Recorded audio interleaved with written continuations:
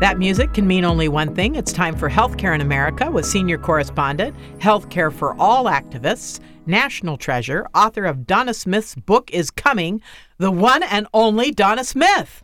Donna in the house. Donna, always great to have you with us. Nice to be on. You got any good jokes for us, Donna? We're hanging. Good We're jokes hanging for by you. our I doubt fingertips. it. I mean, it seems right at the moment, like depending on which day of the week it is, all you have to do is turn on the news. Yeah, Unfortunately, that's sadness. That's not a joke. That's our real president destroying us in the world. In particular, right at the moment, I know a lot of people are worried about this, but oh my gosh, I am distraught about the children being separated from their parents at the borders. It's despicable. Ripped away, a woman breastfeeding her child. I saw that our NRN is doing some volunteer work around taking some nurses to El Paso to help one of the detention centers, thank goodness.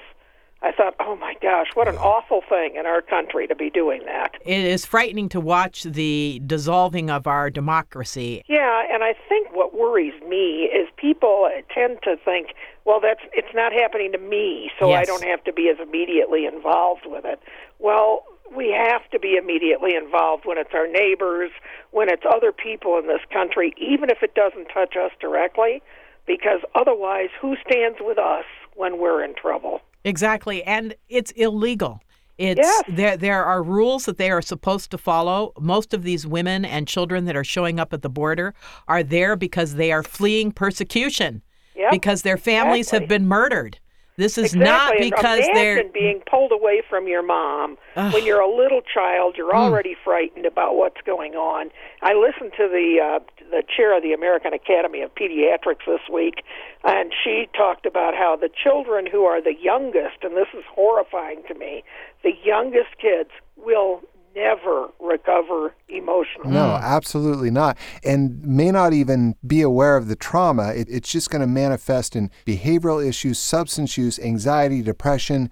Unless they're in hardcore therapy down the road, which they're not going to be able to afford, they're not even going to know where that trauma is coming from. Absolutely. And Trump keeps trying to throw it back that the Democrats did this. Yeah, no. And we can't let him say that, because in April, he and Jeff Sessions, his lovely attorney general, they are the ones who changed the rules, took this kind of situation from a civil matter to a criminal matter. They are the ones that changed the rules, and they are the ones who could change that back and make it not happen. You look around our society and you think, oh my gosh, how did I not know that so many people in our society felt this way?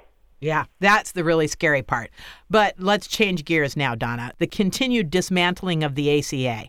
I understand pre-existing conditions are part of the bad news coming. What's up? Well, yeah, that may be the next thing. 22 different states have now filed a lawsuit against the feds saying that it's unconstitutional to have the pre-existing condition issue in the Affordable Care Act, just like they claimed it was unconstitutional to have the individual mandate that people should have to buy insurance in the Affordable Care Act. So they've got a head of steam that they're going to go in and get the courts to rule this unconstitutional and say that insurance companies no longer have to provide coverage for pre-existing conditions, and if they do, they're allowed to charge more for that coverage.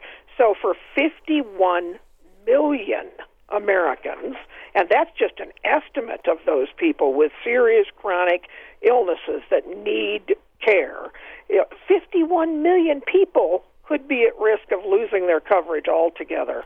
And so what's the impact going to be on premiums for individuals? I mean, I think it's different for employers versus individuals, but I can't quite figure it all out. Absolutely. For individuals, it's always because we're part of a pool that they do that insurance adjusting and figuring out what kind of premium they're going to charge, and of course factoring in what kind of huge profit they want to have off of us. But it could mean as much as 4 to 5 times as much for individual premiums. For me, if I look at myself as an example of someone with pre-existing conditions, what they would likely charge me could be as much as 5 times as much, or $4,000 a month for coverage just for myself. And most families won't be able to cover that or pay for it at all. Which is, I don't doubt, where they're headed and where they want to head. I really cannot get, because all of these Republicans in the House and the Senate have families or people out in the world that have to secure their own insurance as well. It's staggering to me that they want this many people to be uninsured. Yeah, it's just ridiculous. And if you push them, they'll say, well, it doesn't mean that people won't be able to buy insurance. Well, that's always the case. I guess you can always find someone to cover you, provided you've got enough money and enough big enough balance open on your credit card. Well, of course, you can find someone. But let me give you an example. I was talking with a young man here whose son has a chronic condition.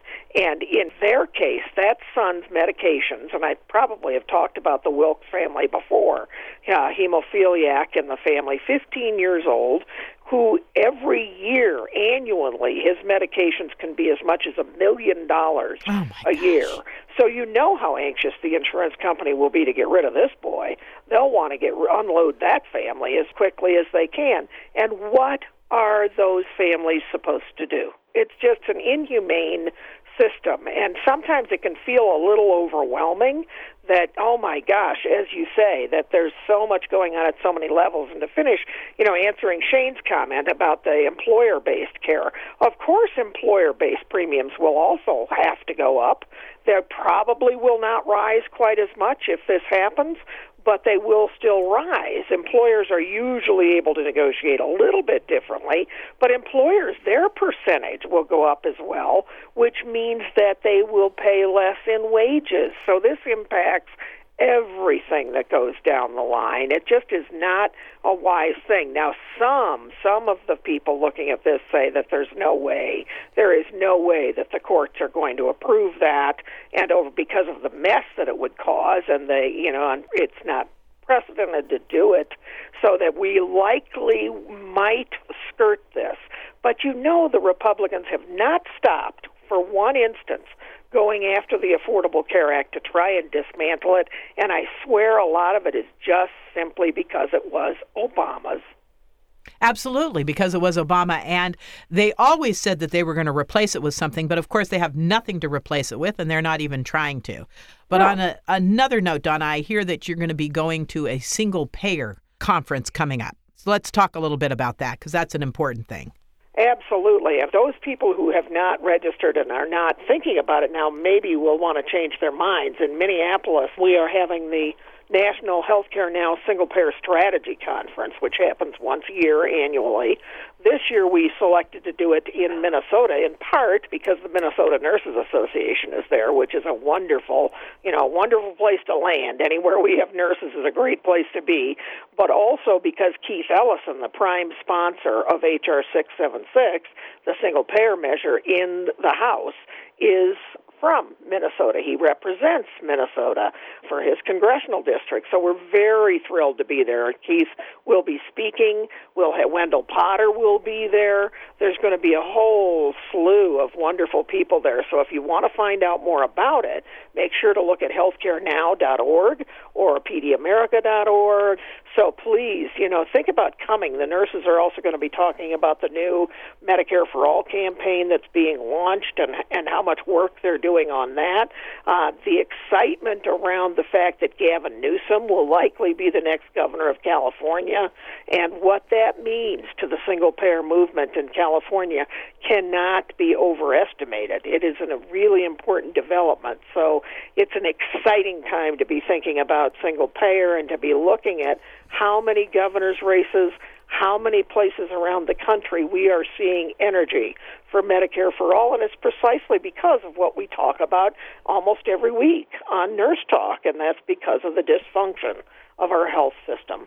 But what I really want to emphasize, because Gavin Newsom does have a good shot, but Republicans are pouring tons of money into California to try to get him defeated, because they know that if California goes single payer, so will the rest of the country eventually. Absolutely, but we're all going to pour our energy right back into you, California. That's right. Because we also know that. We all know that, too.